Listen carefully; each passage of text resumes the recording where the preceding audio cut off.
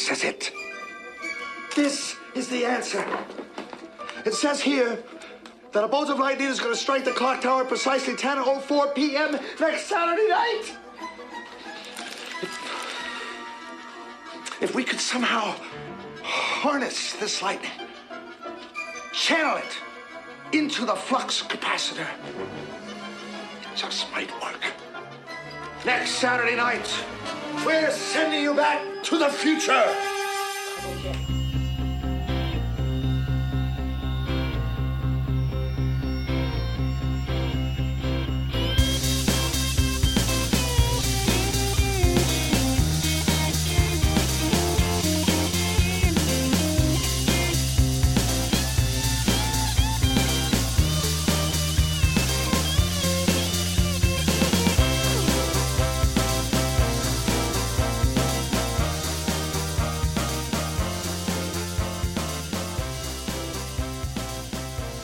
Everybody, and welcome to Frank Reviews, a father-son expedition through pop culture.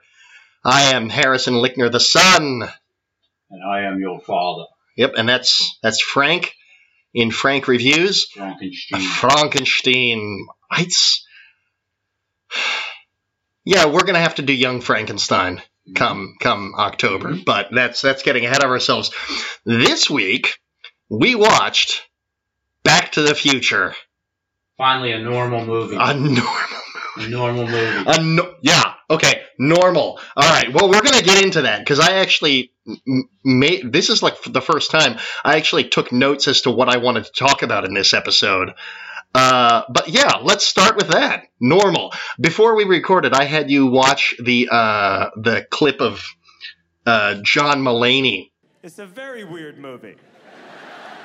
Marty McFly is a 17-year-old high school student whose best friend is a disgraced nuclear physicist. And I shit you not, they never explain how they became friends. They never explain it. There's not even in a lazy way, like, hey, remember when we met in the science building? Like, they don't even do that. And we were all fine with it. Stand-up comedian talking about Back to the Future. And did that impact your thoughts on the movie at all, or? Yeah, he doesn't have to use those curse words. Oh, okay. That kind of deters from his class. All right, fair enough. Yeah. But it was interesting. Okay. However, it wasn't accurate. Oh, well, what did you think of Back to the Future in general? Did you see it in its original run in 1985, or? I saw it with you when you were a little kid. Okay, I was trying to place that date because that's actually a good lead-in.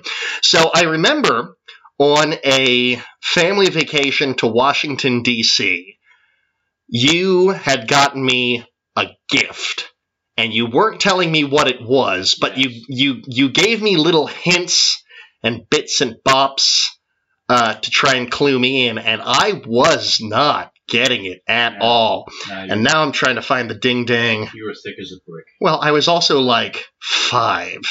So, you were thick as a 5-year-old. Yeah, thick as a 5-year-old. And now, of course, I can't find the ding-dang tagline, but you used the movie's tagline as the hint. Here it is. And it's right on the poster of the movie. He was never in time for his classes. He wasn't in time for his dinner. Then one day, he wasn't in his time at all. Yes. And I have vivid memories of me as a 5-year-old running around the Jefferson Memorial, I want to say, trying to figure out what the hell you were talking about. And of course, when we got back to the hotel room eventually, the gift was a new VHS copy of Back to the Future, because the trilogy had recently finished, and I was trying to place this. So this movie came out in July of 1985, and then the sequels came out in November of 89 and May of 1990, respectively. They were made back-to-back. Wow, okay. Well, the sequels were made back-to-back, which we'll get to that in a little bit. But I was trying to parse that because I guess the trilogy had just been released on VHS for the first time, so that was your gift to me as like a post-Christmas present, whatever sort of thing. So I thank you for that, because I realized much later that these movies were incredibly foundational for me in terms of let's say it's kind of stupid because we'll get into it a little bit more in Back to the Future Part 3, but like you can instantly see where I get my love of like the Western sci-fi mix. Doc wears a long brown coat in that, and I have it's from Doctor Who, but I've got a long brown coat, like a kind of working class aesthetic to scientists, like between Doc Brown and Ghostbusters and like Hellboy. I think it all traces back to this for me as a little kid. Okay. What did you have any favorite parts? What stood out to you this time? Well, I liked it because it was easy, simple story, easy to understand. Okay. There was no like hidden whack crazy crap in it, like like the Dark Crystal. Yeah, I was gonna say you did mention the Dark Crystal as soon as it ended. So, and it was fun entertainment, good family entertainment, a cute kind of story. Michael J. Fox, very good in it. Young Fox was real good in it, and the doctor, Christopher Lloyd. Christopher Lloyd, Doc Brown. Yeah, he's just classic. Anyway, right. Good story, interesting. Although in that little comedy bit that you did show me half hour ago, the question was brought up by the comedian, like how do Marty and Doc Brown become friends? Oh man, and that is an interesting question. Well, Marty goes to Doc Brown's house/lab garage next to a Burger King, and he plugs in the amplifier. It just flowed with me that Doc was helping him get a good build a giant amplifier for his electric guitar that apparently he enjoyed playing or something. And I'm not really sure how they got together, but that was never an issue for me. So I've delved in deep to all of the special features, and of course I'm an obsessive nerd lunatic, so I've done all the reading. This script, as we know it, Back to the Future, went through something like 40 rewrites before we got to the final product, and it wasn't even a car at first, the time machine. First it was a refrigerator powered by Coca-Cola, then it was and then Doc Brown had like an assistant chimpanzee named it went through so many flippin' drafts, and then eventually they landed on a car, then a DeLorean, and it just so much nonsense and junk. But one of the things that got lost in the original in the evolution from first draft to finished movie was how Doc and Marty met. Apparently, Marty was always supposed to be a bit of a rabble-rouser and a bad kid, and he broke into Doc's lab one day to investigate. Okay. Like you do when you're a teenager, and he thought Doc's inventions were really cool. Okay. And Doc just kind of took him on as like an assistant gopher sort of thing. That would, yeah. It's just one of those things where it's like you really don't think about it while watching the movie, because the movie does give you just enough information to go off of. Yeah, it was. We kind of blurred it over. And Marty was a rule breaker, a slacker. Whack job principal.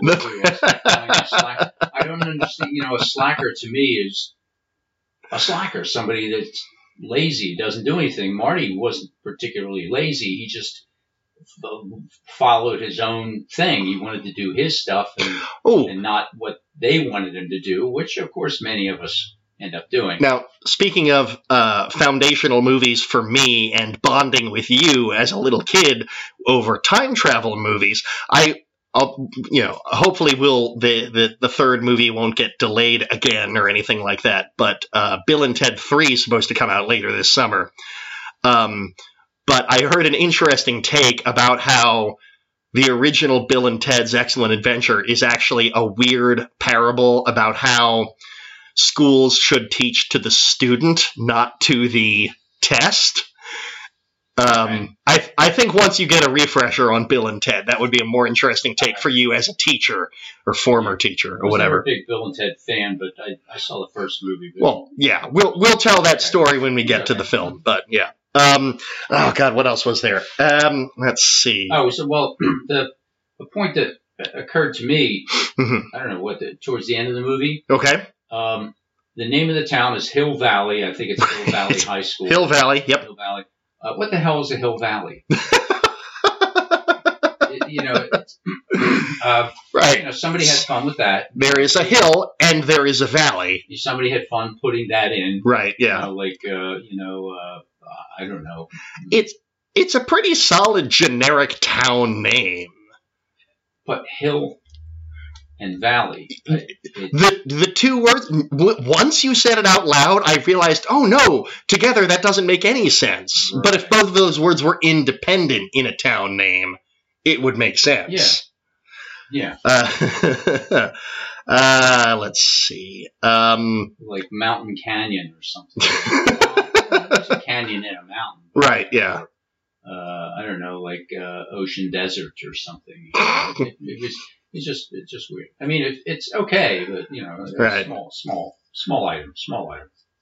Let's see. Oh, while we're on the subject of Hill Valley, so I think I told you this during the movie, but while I worked for large box chain bulk store, Sam's Club. Yep, Sam's Club. I've quit almost 9 years ago. I don't care anymore. While I worked for Sam's Club, they sent me and a mess of other people to Bentonville, Arkansas, which is where Sam's Club Walmart originated.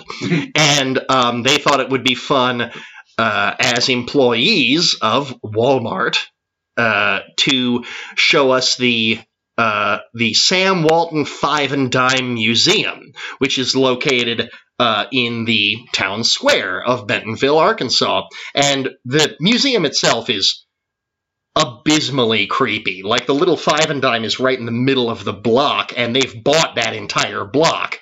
So you walk into the Five and Dime, and it's like the store as it was in the 50s, but then the rest of the building is all museum.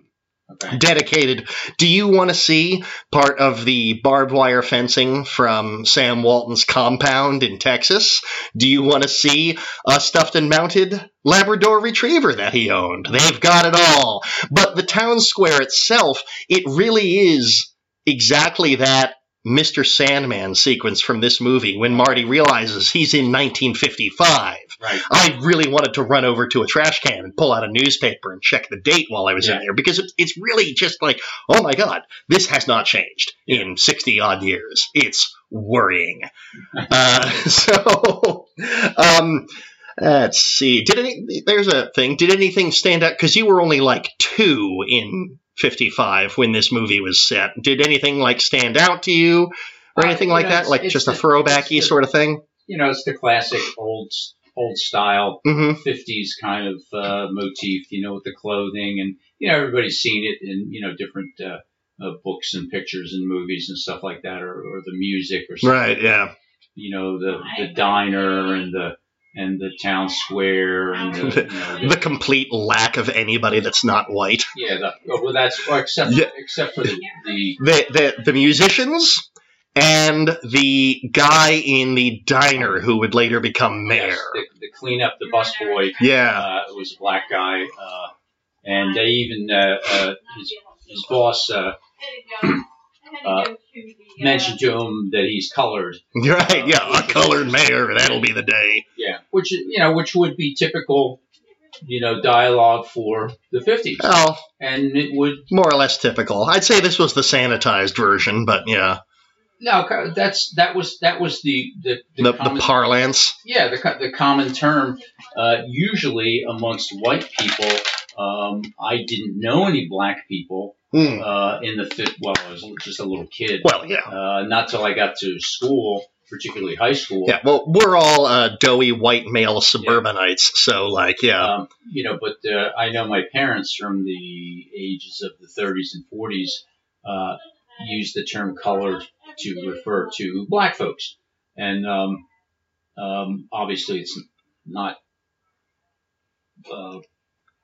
a good term to use these days. PC, but that was a common, common usage.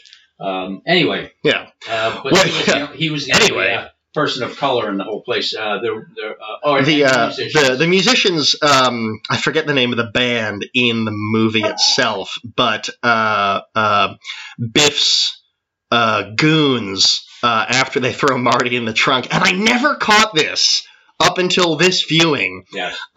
When they throw Marty in the trunk of the musician's car, they all step out of the car and just smoke billows out. And I'm like, oh my, why have I never caught that they're hotboxing the car before? Because even Biff's goons say that they are reefer addicts, which I just thought was, what do you want?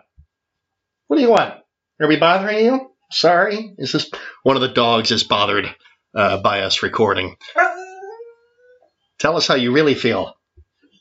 Am I leaving enough room? Can she get down, or is that? Get down. Okay. Come on, come on, get down. Get down. Nope. Okay. We are recording in Dog Kennel Studios once again. In the suburbs of Langworth, Pennsylvania. Yeah, deep in the bowels. Yes. So I thought that was hilarious. But yeah, the black guys smoking pot, the black musicians smoking pot in their car. Like, you'd have to be really working at it to generate that much smoke, I think. Well, hey, it's Hollywood. Yeah, it's Hollywood. It's like the fog machine in that car must have been. It's fantastic. Johnny Be Good, which Marty supposedly wrote in this movie, and then passes on to Chuck Berry. It's your cousin Marvin Berry. Yeah. Oh man. Marvin Berry and something or others was the band. Yeah, at the Enchantment Under the Sea dance. And he turns them on to the new sound he's been looking for. And, of course, Chuck Berry then makes the song quite famous. Which we did Google it. Johnny Be Good was originally released in 1958. Okay. So, yeah, a good 3 years for Chuck Berry to have a plausible deniability from this random phone call from a high school. Yeah. I love that.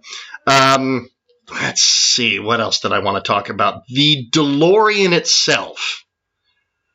Now, I don't know how much you know about the history of the DeLorean Motor Vehicle Company. Nothing. It is buck wild, and I'm going to try and condense it into something reasonable. But the idea was basically like what the Tesla and the future, the Cybertruck, whatever Elon Musk's horrifying thing. The idea was it's supposed to be the car of the future, and it's all sleek and stainless steel body, and this, it looks like a spaceship, essentially, even without the time machine crap super glued to it. It was originally manufactured in Ireland in 1982, and I think it was only in production from 1982 to 1983. Pretty sure. Those numbers are a little suspect. And it was a fairly decent car, as originally produced. But when it was imported over to America for production, they decided, well, one, they had to contend with a lot of the American manufacturing laws at the time, so the engine was reduced in size to effectively like a lawnmower engine style of thing. If you look at the speedometer for an actual American-made DeLorean, the speedometer does not go past 80. So the idea of it getting up to 88 miles per hour is a joke to begin with. Yeah, exactly. Like, even the speedometer on my Mazda hatchback goes up to like 120. I don't think that thing's ever done 80, let alone needed to get up past 100. Wait, when did they produce the 82 to 83. 82 to 83? Yeah. And the movie takes place in 85. Oh, that's okay. I'm thinking 55, but that's okay. Yeah. 85. There's even a virtually new car, but it had already stopped production because, besides the engine being woefully underpowered, they decided to cut costs by, instead of making the body completely out of stainless steel, it's actually an incredibly thin layer of steel stretched over fiberglass. Right, so it was very lightweight, but also there's even a joke in Back to the Future, too. It's like, we should land on Biff's car, give him a fright. It's like, are you kidding? He's in a Ford, we're in a DeLorean, he'd tear through us like tissue paper. That was in this movie? No, that was part 2. Sorry, okay. But it's just commenting on the Okay. the DeLorean was chosen purely for aesthetics. I'm convinced because like. John DeLorean, the creator, he did write Robert Zemeckis, the director, a letter saying thank you for immortalizing my car. But the DeLorean just became a fancy way of transporting cocaine. Okay. Because boy, howdy, John DeLorean loved cocaine. All right. Oh, the Wikipedia deep dive into the history of the DeLorean vehicle companies is truly amazing. But it's thanks to Back to the Future, that car is just permanently ingrained in your brain. Yeah. There he is. Okay, so a couple of things. So, one, I am very disappointed. I cannot fit in a DeLorean properly because it's such a tiny car. And I'll post pictures of me, like, in the quote-unquote time machine at a Comic-Con from last year, standing next to a DeLorean to give you a bit of a size thing. I'm 6'2". People forget that Michael J. Fox is only 5'4". Yeah, he's a small guy. Yeah, he's a small guy. Thomas F. Wilson, the guy who plays Biff, we're going to talk about him more extensively for Back to the Future Part 2, because that's really kind of his movie. But you can see him and Christopher Lloyd, Doc, anytime they're in the DeLorean, they are violently hunched over. Okay. And especially when you see Marty trying to operate like the gearbox and the stick shift in this movie, he has to like contort his elbow into these inhuman shapes to get around all of the extra time circuitry props that they jammed into the car. It gives you no room to operate. It's alarming. Maybe somebody just said, well, let's make it a car, and what's like a really cool car? And Yeah, exactly. they just thought of a, It's a could have been a Volkswagen or something, which would have been interesting. It would have been interesting. The darn thing does look like a spaceship, though, like I said. And for that one gag where the DeLorean crashes through the barn when Marty originally goes back in time, it really does look like a spaceship crashed. Yeah. Let's see. What else did I? There was a lot of branding, merchandising. Oh movie. God! I don't know if they did that in the 80s or something. Oh yeah, they did. It was, I mean, they do it now, but not as much. But I mean, it was so obvious. There was the sodas, there Pepsi, was the liquor, there was all kinds of different brands and stuff. That was, to me, quite obvious, which I'm sure I didn't notice the first time I watched it. I feel like we're more aware of it these days, so it's like when they're doing it so blatantly in these past movies, and that's actually a pretty stupid story. So E.T. had come out a few years before this, and the infamous story with that was they approached M&M's to try and get them in the movie, and they said no, and Reese's Pieces was just like, we'll give it to you for like nothing. Yeah, all right, do it. Yeah. And then the sales of Reese's Pieces skyrocketed. So some salesman approached Universal for Back to the Future and said, hey, I can do what E.T. did for Reese's Pieces.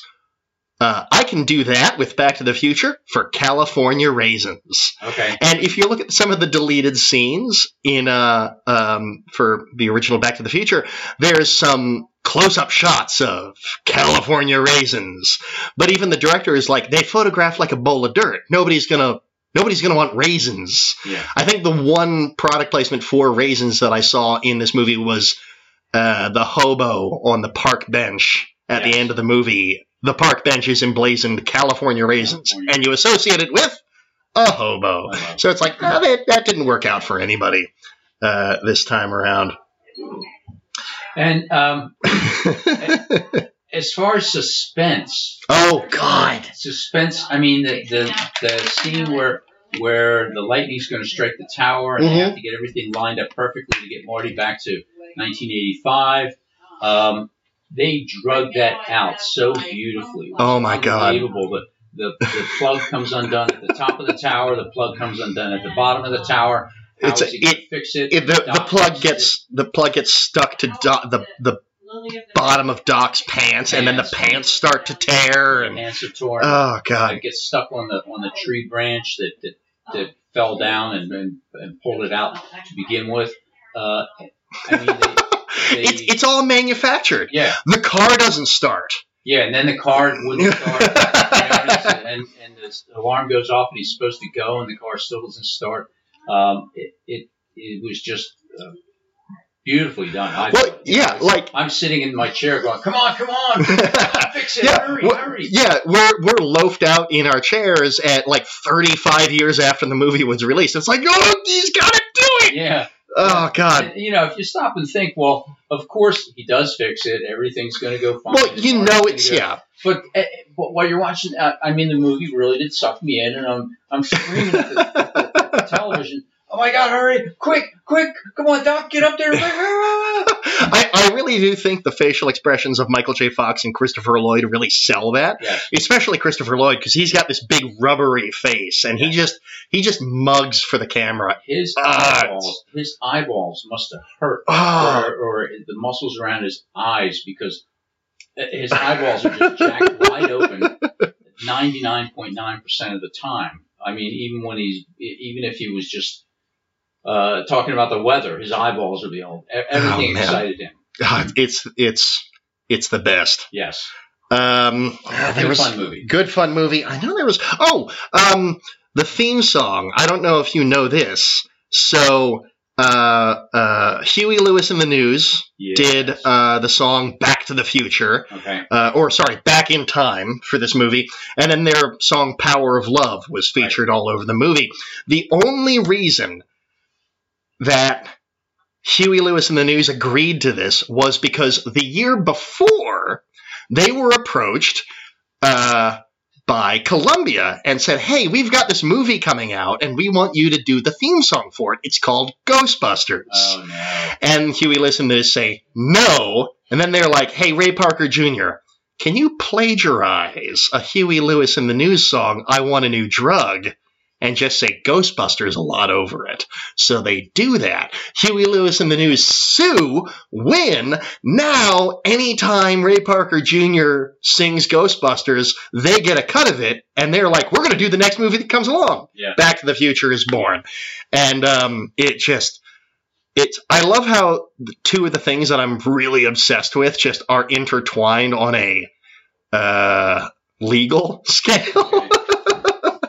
Even though, like, surface level, they really don't have anything to do with one another, besides cool cars and scientists doing unethical things. The concept of Marty's mother as a teenager having a crush on Marty was kind of, it was supposed to be creepy. Well, yeah. It's supposed to be creepy, and they do kiss. But then they pull away, and she just says, "It's like I'm kissing my brother." It's not, that's why when that comedian, right, right, what he was saying, that would just, no, I get it. Ruin the fun of the movie. Oh, I'm sorry. Yeah, I'm sorry to ruin the fun of the movie for you. No, he did. Well, good news. He doesn't have a bit about Back to the Future Part 2. He does not, okay. Which is the movie that we're doing next week. Okay. So, did you have anything else you wanted to talk about, or? No, it was a lot of fun. Okay. Cool movie. The actor, Marty's father. Crispin Glover. Yes. There's a whole story about that, and we'll get into that for part 2, because that's where the story really takes place. But he's a total goofball, nerd, wacky, loser kind of a kid as a teenager. But you can see the other side of him as a father. He's sophisticated and handsome. Right, the before and after sort of thing. He cleans up well. Yeah. And if you really look at him, like, when he's supposed to be a dopey high school kid, he plays that well. But you catch glimpses of him in certain poses, he's a handsome young man, and Right. he like at one point, Marty's mom says, "Well, yeah, he's good looking or handsome or something like that," and I think, really? And then I thought, oh, yeah, he kind of is. It's really, when he stands up straight after punching Biff When he out. stands up straight and when he's not playing his goofy character. Right, yeah. So, he was an interesting character. And I would like, do you have any idea of what he's done? Ooh, Where he went after that? Crispin Glover, well, there's a huge legal fight involving Crispin Glover that we're going to get into next week. And you can hear Mom on a phone call. She always manages to take these phone calls while we're recording. Crispin Glover. Let's see. Best known for Back to the Future. He was in a whole mess of episodes of the TV series American Gods, which is still playing, I believe, based on the Neil Gaiman novel. Let's see. Handful of episodes, a lot of movies I've never heard of. Alice in Wonderland, the Tim Burton 2010 movie. Hot Tub Time Machine. Okay. Speaking of time travel, he's mostly known for Back to the Future, but he is a consistent working actor. I'm not seeing any, year missing on here. He's got, at least one project every year up to modern day. Okay. That's a little crazy. I don't know, there's a bit of a gap between 96 and 2000, but no, he is constantly working. That's crazy. I don't know any of these movies, but he's certainly in them. He plays Grendel in the 2007 Beowulf, which was also directed by, I believe, Robert Zemeckis. There it is, same guy. Anything else you wanted to mention? Any further thoughts? Look forward to the next ones. Anything in particular you remember about Back to the Future Part 2? No, I don't remember. Nope, don't remember Nothing. About it. Fair enough. All right, well, we're going to go in fresh. Okay. Again, these are all on Netflix, so you can watch along with us. I think this is the first, zeitgeisty movie we're actually doing until we finally cover the rest of the first season of The Mandalorian, which I am hearing a lot of rumors about Season 2, and I'm getting worried. I'm like, oh, no, they're going to cram too much crap into it. Just focus on Baby Yoda. That lady from Nope. That lady from Longmire and Battlestar Galactica is going to... I heard about that, and I have some concerns about that, because, they've already announced that another character from the Clone Wars cartoon series, Boba Fett, right, and now Bo-Katan, played by Katie Sackhoff. Look, I love Katie Sackhoff. Yeah. I really want to see her do more stuff. But I just feel like they're stuffing too much into this series. Hopefully, I will be proven wrong. Give it a chance. Look, I would love to be proven wrong about something Star Wars lately. I'd love that. Otherwise, I am HD Lickner on Twitter. You can find us at pod_Frank on the tweets. I'll post the DeLorean pictures on there. Rate, review, subscribe. That would be lovely. Dad, anything you want to take us out? Yeah, send money, make comments, do something with your do something with your life. Even though there's a virus out there, don't get sick. Don't bring it home to your old parents or your grandparents or your little baby brothers or sisters. Be smart. Don't be stupid. How's it go? Don't be stupid. Be a smarty. Yes. We're not going to finish that sentence. Wear your mask. And don't go to the party.